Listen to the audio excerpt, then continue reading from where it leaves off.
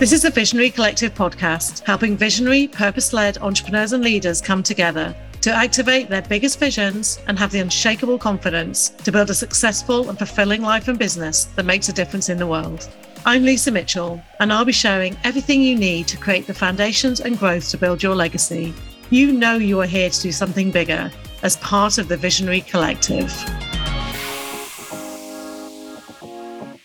So welcome to this episode, and I am delighted today to have Pete Cohen on as my guest. Many of you will probably have heard already, but he is an expert in human behavior and performance. He's a business consultant, he's a coach, he's a motivational speaker, and he coaches business leaders, executives, corporate teams, and sporting stars to achieve their best. He's also the author of 20 published books. He's the host of another popular podcast called Future Self. He had his own TV show called The Coach, and was also the resident life coach at ITV's GMTV for 12 years. So Pete is coming with an enormous amount of experience and a lifetime's experience, I guess, of doing this work of owning your voice. And one of the reasons that I wanted to bring Pete on this month is because we're talking about owning your voice as a visionary. And Pete and I met at a speaking engagement in London a few weeks ago. And I was really struck, Pete, by your authenticity and the way you could speak and really be inclusive in your message. You know, for someone who's been around for such a long time,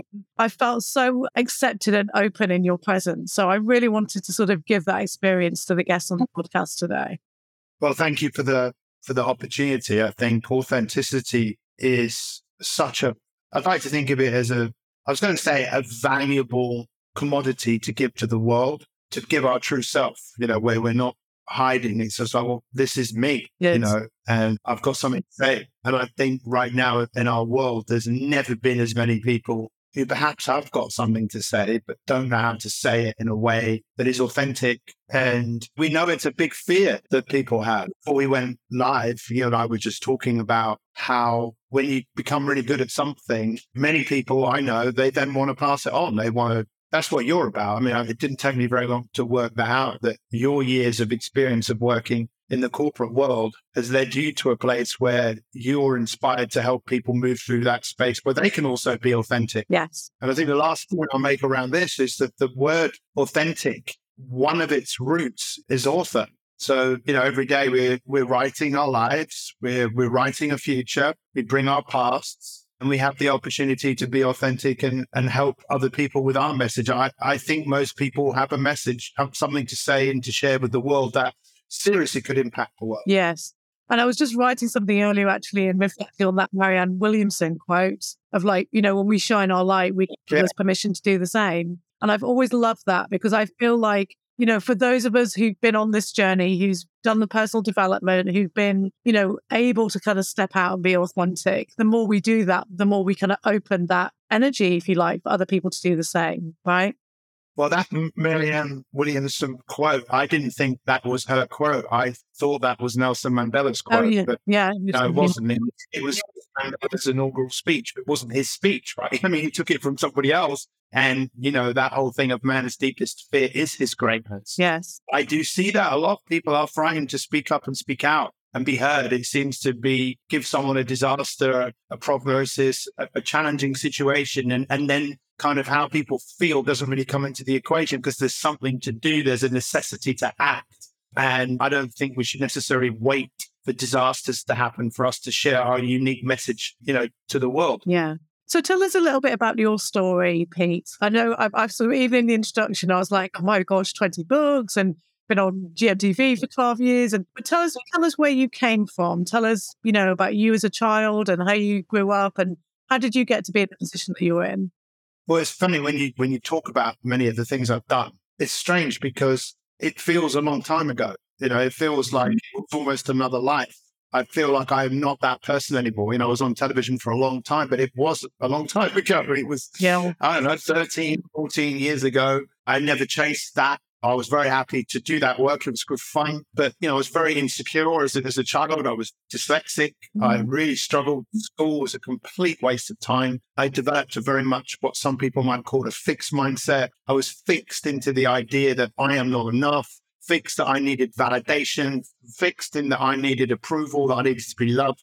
But what's interesting is even though with those massive insecurities, I've always had a drive that coupled with just enthusiasm. I've got a huge enthusiasm for what can we do, possibilities and humor. So I've got all of these great qualities that are kind of mixed in with a whole load of crap. That's probably the human experience right there, isn't it? Yeah. It's like that unique cocktail allowed me to have huge amounts of success or, external success in terms of, books, TV, all that sort of stuff, traveling, speaking all over the world, but internally a mess because all the things I'd ever make me feel differently about myself. But look, I was brought up by two incredible parents. They're both not here anymore, but my mum always showed me that there is a way, always. So everything she did, she led by example in some respects, but she definitely showed me there's always a way, there's always an answer. And my dad, Lisa, was just an incredible networker. I mean, my dad was a Rotarian, and the motto of Rotary is you seek service over self. Wow. So you're always looking to serve, you're always looking to add value. So, those qualities, those insecurities all mixed together has made an incredibly rich tapestry of my life. I became a personal trainer. I left school with I was the last of the O levels, so one GCSE in history. I don't have maths. I don't have English. I bluffed my way into university. I did a first degree in sports science. I became a fitness instructor, personal trainer. So getting up in front of people was something I had to get really good at doing because I was pushed. But in saying that, I also loved acting as a child. I loved, that was enough drama. I loved, the theatre. My parents took me to Hampstead Theatre when I grew up, and nearly all of those productions went to the West End. So I was so lucky and so fortunate that what's interesting that when I started to get some BO roles in plays, I had such issues learning lines. And the directors would just say, well, look, you can't do that part. We'll have to give you a smaller part, which was a bit challenging. But you know what? Being on stage and speaking, that's when I can feel most alive. Yes. And I've been fortunate enough to do that all over the world. And I want to do more of it. I feel so privileged that I get to share my voice, but it's behind my voice. It's a message. There's something I've got to say. And I want to say it to everyone, even though my message isn't for everyone. I understand that.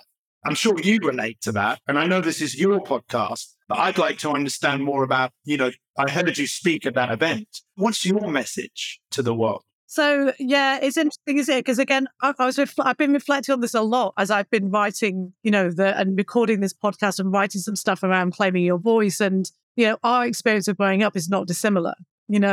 I grew up feeling like I honestly thought I'd been born into the wrong family. And that doesn't take away from how wonderful my family is.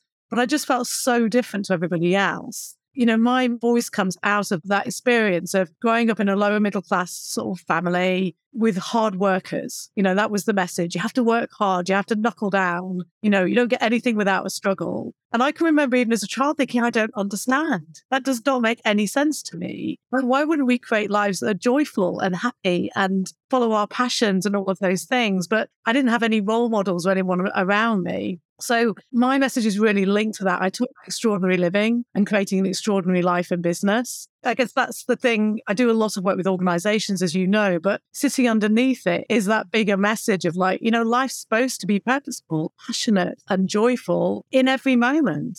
Not when you retire or not when you get enough money or not when you do X, Y, and Z, but to find that joy and passion and purpose every day. And what's interesting to me about work, and I know you go and speak to organizations, is that I feel like that sense of purpose for people is more and more important. The people want to feel purpose in what they do. I want to take a moment to thank you for doing that work because I've literally worked in organizations for 25 years. I mean, predominantly as a speaker, but I'm actually a coach. If someone says, what do you do? I say I'm a coach. Yeah. I'm not interested in speaking just for the hate, for the sake of it. Look at me. I've motivated you. I'm interested in results, and what's fascinating about the corporate world is, as he said, I think people want three things in organizations. They want autonomy. They want to be themselves. They want mastery. They want to get better at something. And they want purpose. They want to feel that they're a part of something. And when those three elements are there, we see organizations flourish. Yes. But unfortunately, it's very few and far between. There's always them and us. And when we were talking again before we started about your voice, people are afraid to speak up in organization because they don't want to reveal their true self. And I've seen it. I will ask, big questions of people, and people don't want to go first. In fact, I was working the other day at an event, and the resistance in the room to speak out, it was palpable. It was like you could really, and yet, that's why I love the work that you do, because I can see what you're doing. It's about, look, we are one. We are one organism as an organization, and we have to work as one. We can't work in these structures. I mean, structure has a place and hierarchy has a place, but only to a point. Yeah. Yeah. No, I was going to say, it's fascinating because I've always worked with two types of organizations, big FMCG organizations and founder-led organizations. And, if I'm honest, my heart lies with the founders, because I love that energy, I love that spirit. I love the fact that they're trying to do something big in the world. But I also, it's funny, at certain points I've tried to walk away from the bigger organizations, got frustrated with it. But actually, they impact on so many people's lives that I feel like if we could bring more of that entrepreneurial energy and that sense of cohesion and purpose in, then how many lives could you impact doing that? That's what excites me in it, You know what's fascinating about that? And I'd love to introduce you to one of the most exceptional leaders I've come across in business. His name's Dale White, and he's the CEO of Suzuki UK and Ireland. And Suzuki, I've done a lot of work with them. Their strapline is the trusted car brand for those people who are proud to be different.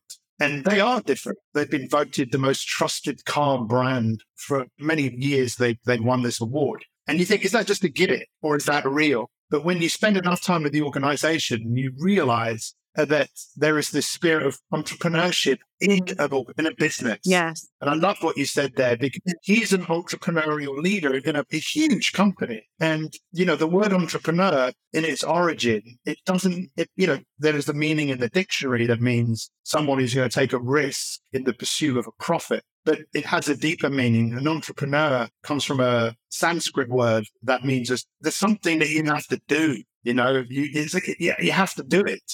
And I think to think that entrepreneurs don't work in large organizations is crazy, because you want to find that spirit within a business where people will kind of step up and we create a space for people to grow. Yes. Because we know that human beings are at their best when they're growing and they're contributing. But again, it comes from culture and creating that. What you're talking about with those founder businesses is that spirit just tends to be there. Yes. Until they reach a certain size. And then this kind of, if we're not conscious of it, start to create some of those issues, some of those hierarchies, some of those layers, some of that lack of communication, which is really, one of the biggest challenges in organizations. I totally agree with you, is how do we show our authentic selves? And how do I take risk within that, Yeah, I think that when something grows, it can grow so big that it's hard. It changes, Yep. It evolves. But I don't think there's nothing better when you create an environment where people can speak up. Where, in fact, it was interesting, is using Suzuki as an example. One of his qualities is with his senior team, he leads them all individually. In fact, every week he speaks to them individually, so they can then go off. And he's not into micromanagement at all. But, a few things changed. And then one of those guys came to him and said, Dale, you're pissing us off because you're micromanaging us. And then you're doing a good job because your people are then telling you what you should stop doing. Yes. We all can work together for the betterment of people, the betterment of the organization. Yeah, it's fascinating. I mean, we'll think about the Great Resignation, which seems to be something which many people are aware of. I think it has a lot to do with the fact that people don't want to do a job where they're not valued and appreciated. Like you said, they want to feel that they are a part of something. Yes, absolutely. So tell us, what's your big vision? What's your big message? It really is just about the future, how we see the future. I believe there is a future self. There's a song which starts off with the lyrics. Last night I had a dream. There was three of me. There was the man I was, there was the man I am, and there's the man I want to be. So Simon Sinek talks a lot about, it starts with why. What's your why? I'd say, okay, that's important, but I'm more interested in who. Yes. With this big why, what did you do with it and who did you become? Yes. Because that person, to me, that person exists. And as a coach, I think, as I've coached some incredible athletes and some world champions, Olympic medalists. And it is that thing of, okay, you've come to me. What do you want? You want to win. okay, well, who is the person that won? Yes. Could we work at becoming that person? So my big thing is around let's help people identify with the future self that they want to go out and create. And I'd love to hear what you have to say on this around in life is your greatest test, your greatest testimonial. Can I still teach the principles of future self? Can I still help people be hopeful? There is a science of hope. The science is where you see a better future than where you are.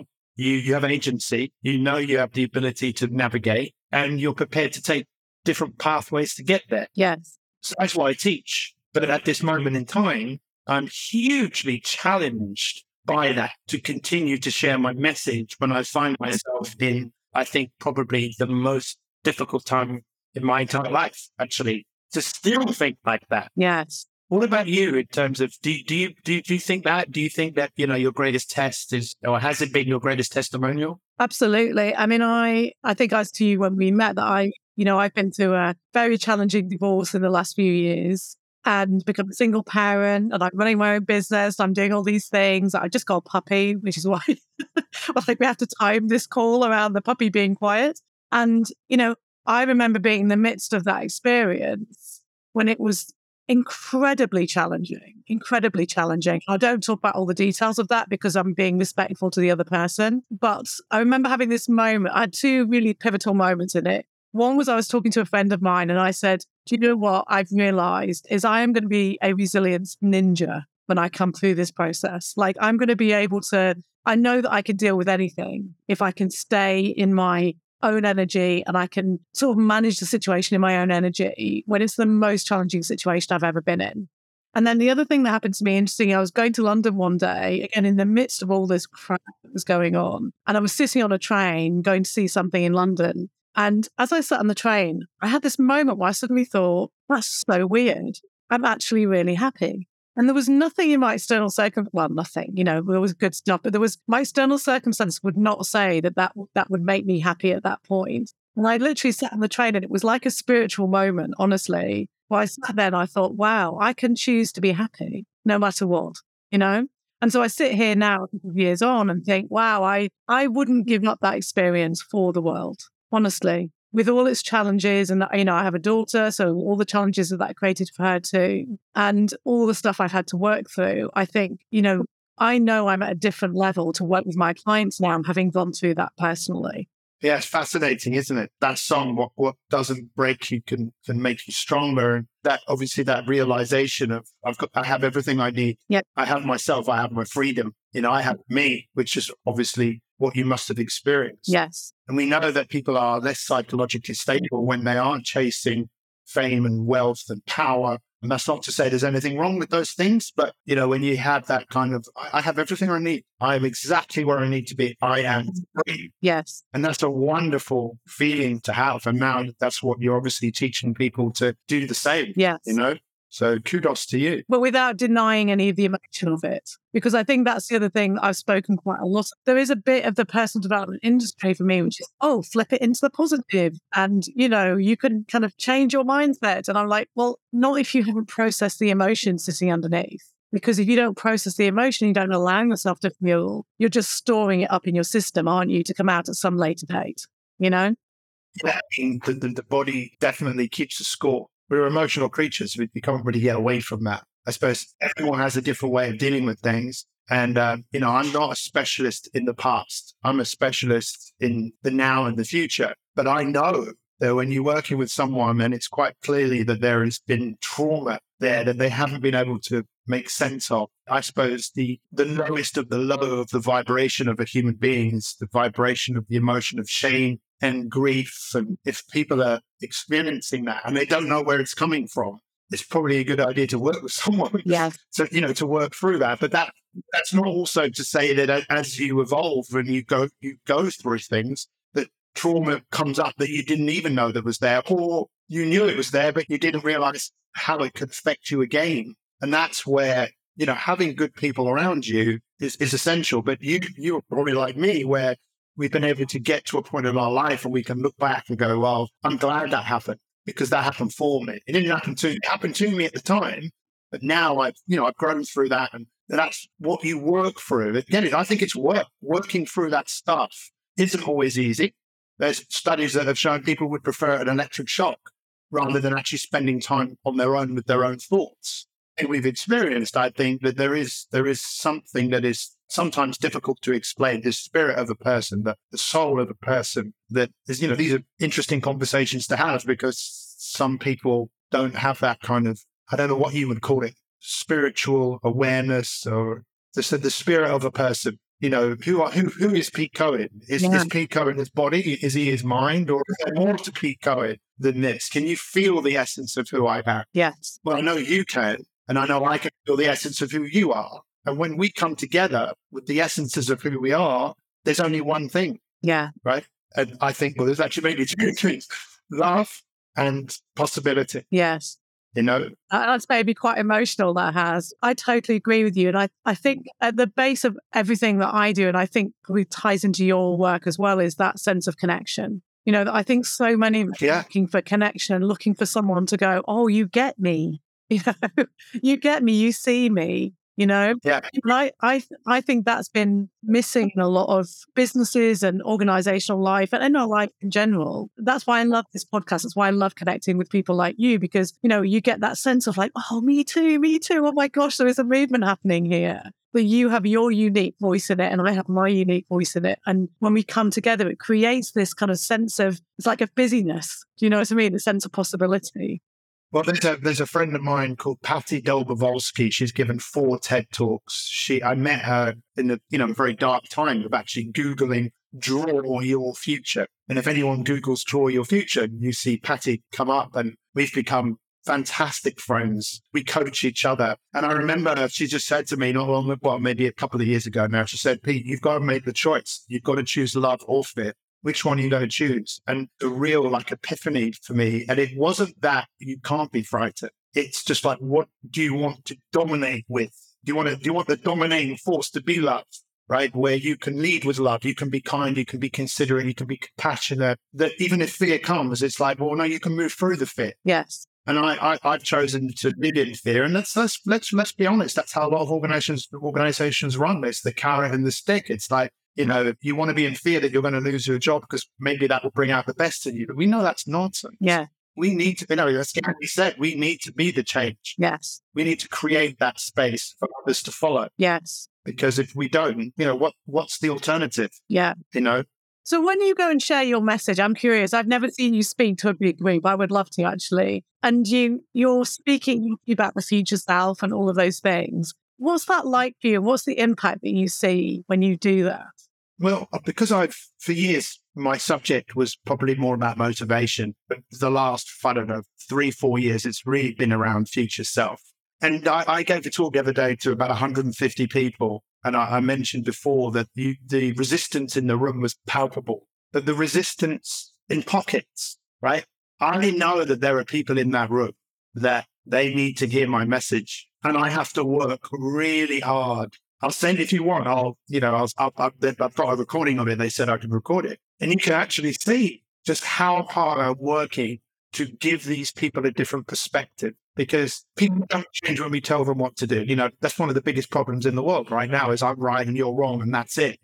Sorry, that's the way it is. Whereas as I'm looking at you now down the camera, my right is your left. So if I could stop and look at the world through your eyes, then it would be a really interesting thing to do. But then I have to kind of forget myself and be curious. As Stephen Cohen said, you're seeking first to understand, not to be understood. Yes. So if I'm working with a large group of people, especially in an organization, that can be challenging because those people, they haven't paid for me to be there. They're just there, and now they've got to listen to someone speak who they don't even know. So I have to be very, very confident. There is self-consciousness there, but I don't really pay too much attention to it because I'm coming through. I've got a message. Yes. And what's interesting, when I delivered this message the other day, that a number of younger people came up to me, probably late 20s, and really thanked me. And one person just came up to me who's just become a father, who's been really suffering from depression. And he just said, you know what, that's exactly what I needed to hear. And that's why if you know what your message is, then you've got to get the message out there. Yeah. But you've got to understand, not everyone's going to want to listen to you. Yes. You know? Yeah. And that people will receive it in the way that they can receive it. Because I've had that experience as well of, run a lot of kind of leadership programs and things in the past. And, you get maybe 12 people in a room who've been given to you, and you'll have a few people that immediately resonate with what you have to say. You'll have a whole load in the middle, and you'll have a couple of real resistors on the edge. But actually, I think this is part of my character that often once we, I don't want to say I make it a mission, but I do love to kind of to impact on those resistors, because they're often the people that become the advocates of the change, because it literally is one of those light bulb moments of oh my God, I can be different. There is a difference. I think, I don't know, but I think what you're referring to is the people that are sitting on the fence. Yes. But that's definitely what I'm talking about. I think there's three groups. It's look, I used to work at a gym, and people would join the gym, and there'd be three groups. One group, it doesn't matter what you say, it doesn't matter what you do, they're coming. Yeah. Right? They are coming. There's those weird that actually like exercising. Then there's the other group. It doesn't matter what you say, it doesn't matter what you do, they're not coming. Yes. And then there's all these people in between that are kind of acting like they're sitting on the fence. And our goal is to get them to come over to a different world, to step into this and look at the world differently. Yes. And I'm sure that's what you excel at. Not like you, I'm still looking at the people in the room who I think don't want to be there and try and work to get them on side. Yeah. But it's fear often, isn't it? Yeah. It's the fear of them to know that they have. I think when you lead with love, like I say, love, you can break through a lot of resistance just by being loving, because people can't resist it. Yeah. They can't.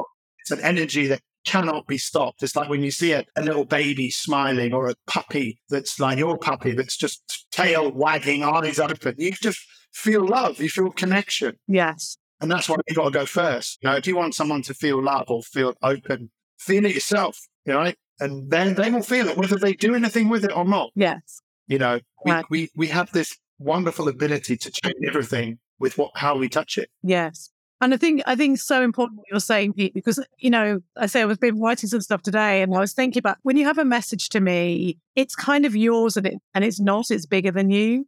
So I feel like what I talk about is born out of my experience. And I believe everything happens for a reason anyway. So there's not a separation in that sense. But it's also something that's been given to me. I do feel like it gives me the strength to pass on that message, because I just think, well, it's not really mine. It's like I'm being a channel for it, rather than it being something for me personally. And that gives it a whole energy and momentum of its own, right?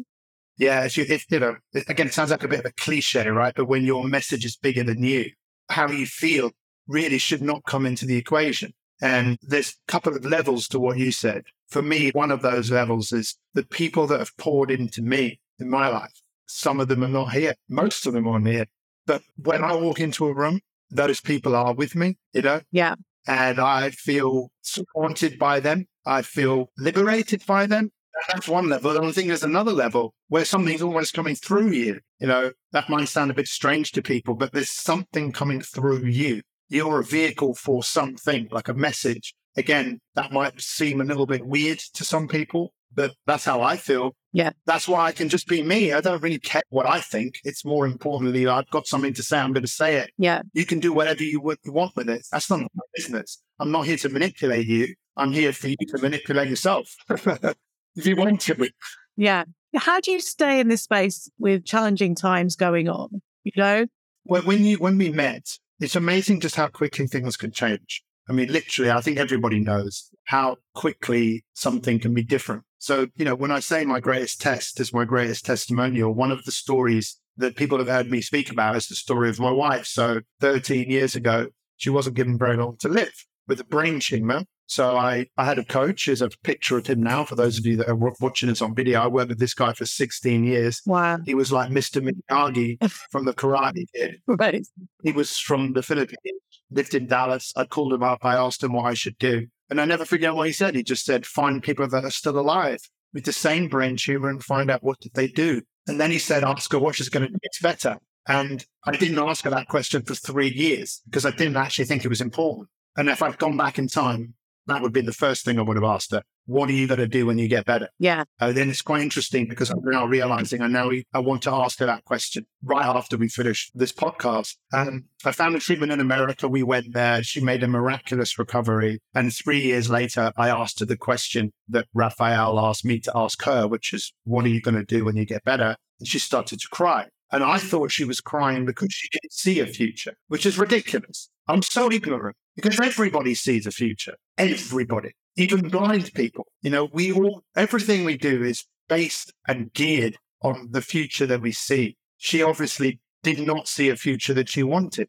It's actually what people call a default future, that most people are living a future they don't want. Yes. Because they're not thinking about what they want. They're thinking about what they don't want. And then they wonder why they get it. Yeah. Like heart disease and cancer, so many of these horrible conditions. But last year she got re-diagnosed. And we couldn't go back to America for the treatment that she had. I found a treatment in Germany where they put some viruses in her body and it triggered an immune response, and the cancer that was there disappeared, apart from a very small piece because she had a few tumors in her brain. It was very serious. And then she got COVID in December, and it seemed to stop this viral treatment from working, but we didn't know because literally transformation was miraculous. And then we went back just after we met. After we met each other. We went back to Munich for another scan, and it wasn't good news. And she didn't have more virus treatment, and the virus treatment has triggered something, and we don't know whether it's more growth of the tumor because her right side is shut down a bit again. So we now have to wait next week until we go back and she has another scan, and then we have to go and sit down with the doctor to discuss the results. I mean, it's horrendous. I mean, it's like the worst thing. I think of all the things that human beings can go through.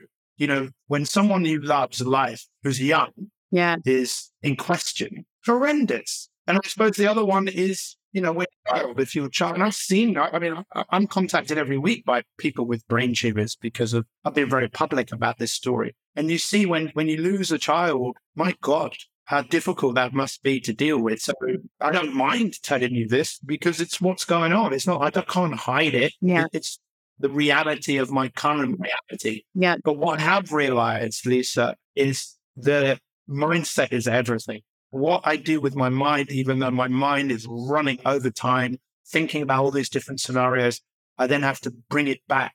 And then I have to say to myself, who is the person I need to be for my wife? And that is tough. Yeah. It is tough. I find it tough. Yes. Because I'm important as well, Yes. But who is the person I need to be? And she's being so incredible. I mean, like she's showing me the way that she is so brave.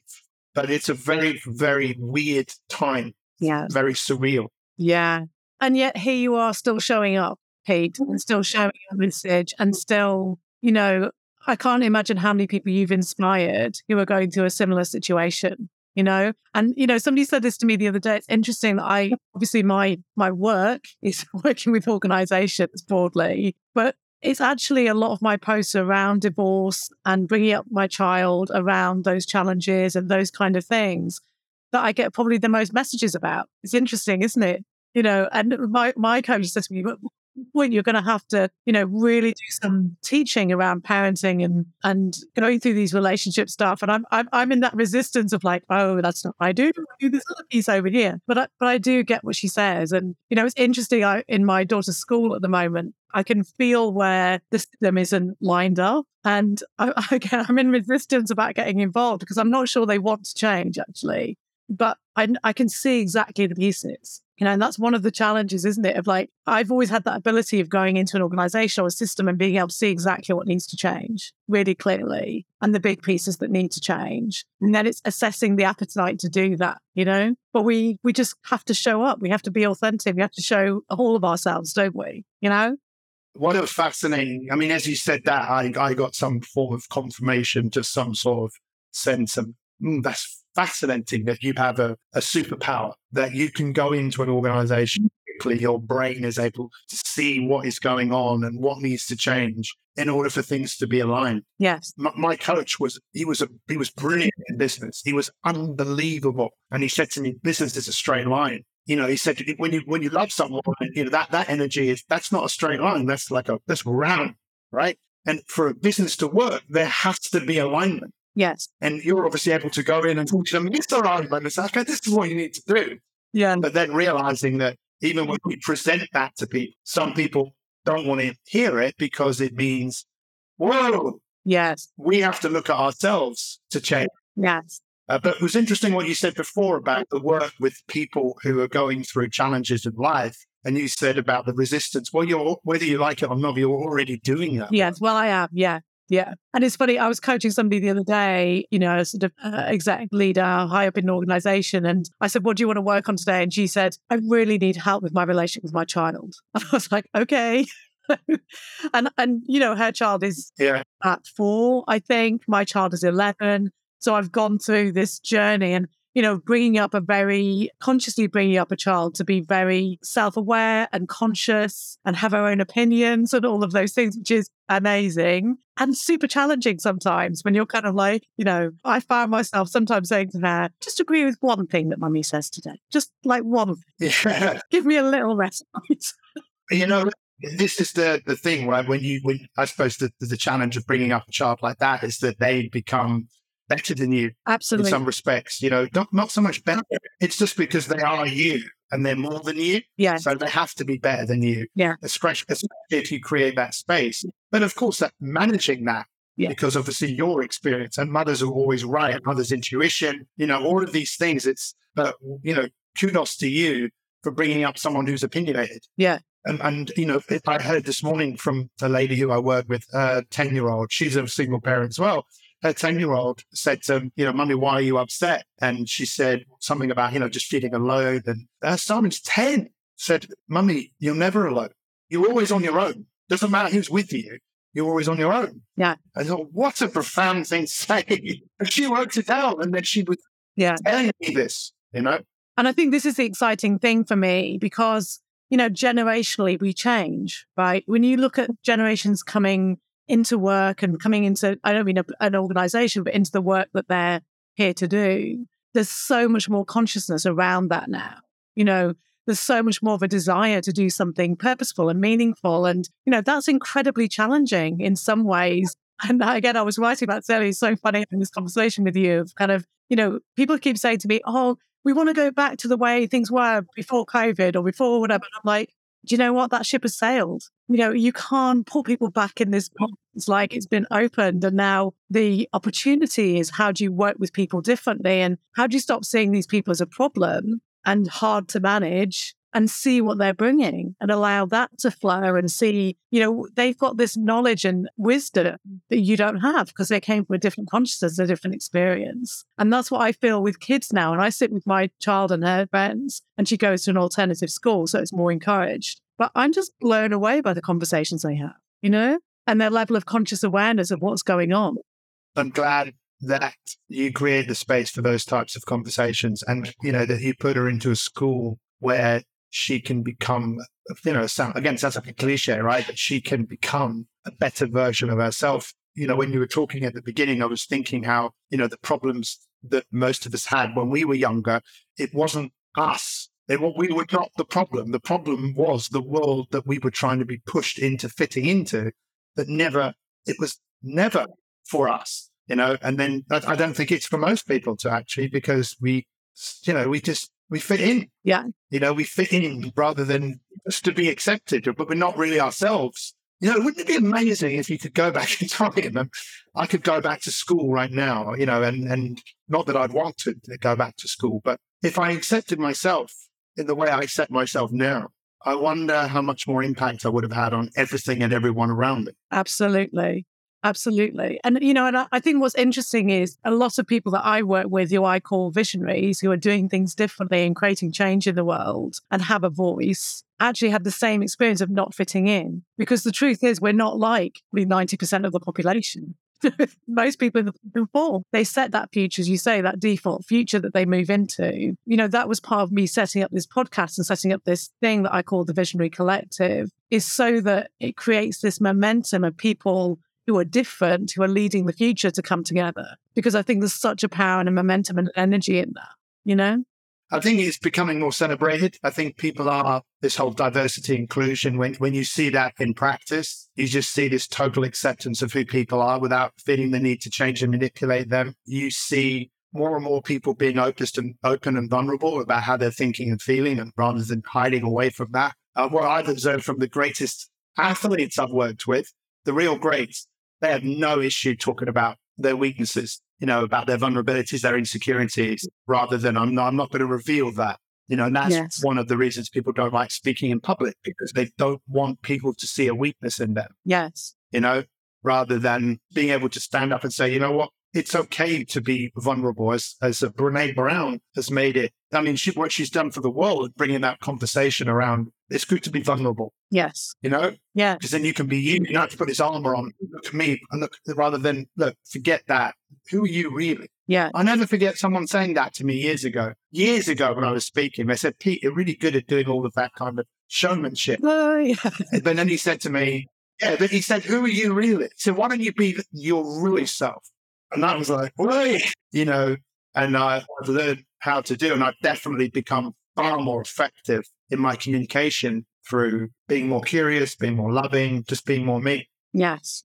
And I would say from my meeting with you, Pete, I mean, that was my biggest thing I felt intuitively meeting you was, your sense of, love and acceptance of people and curiosity about people and, a total lack of ego, just and I say connection is one of my big values and the things that I love to do. And so I love the people that are open-hearted and want to connect with. And that's what I felt when I met you, was that open-heartedness.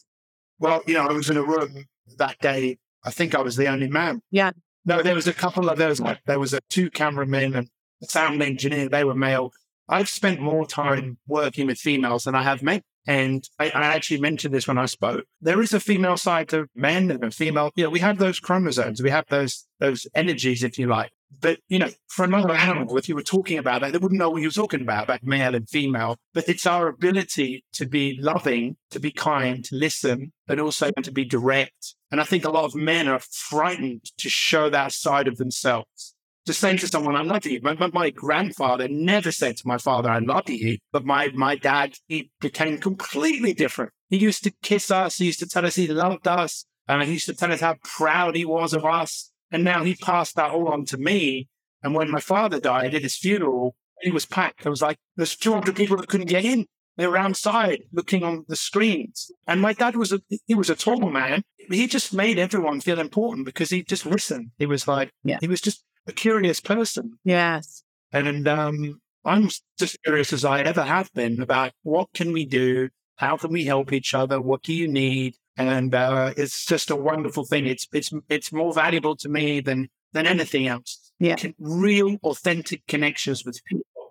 And I think that's when also you found your work in the world, right? When, I say to people, I've been running my own business for, about 18 years, I think.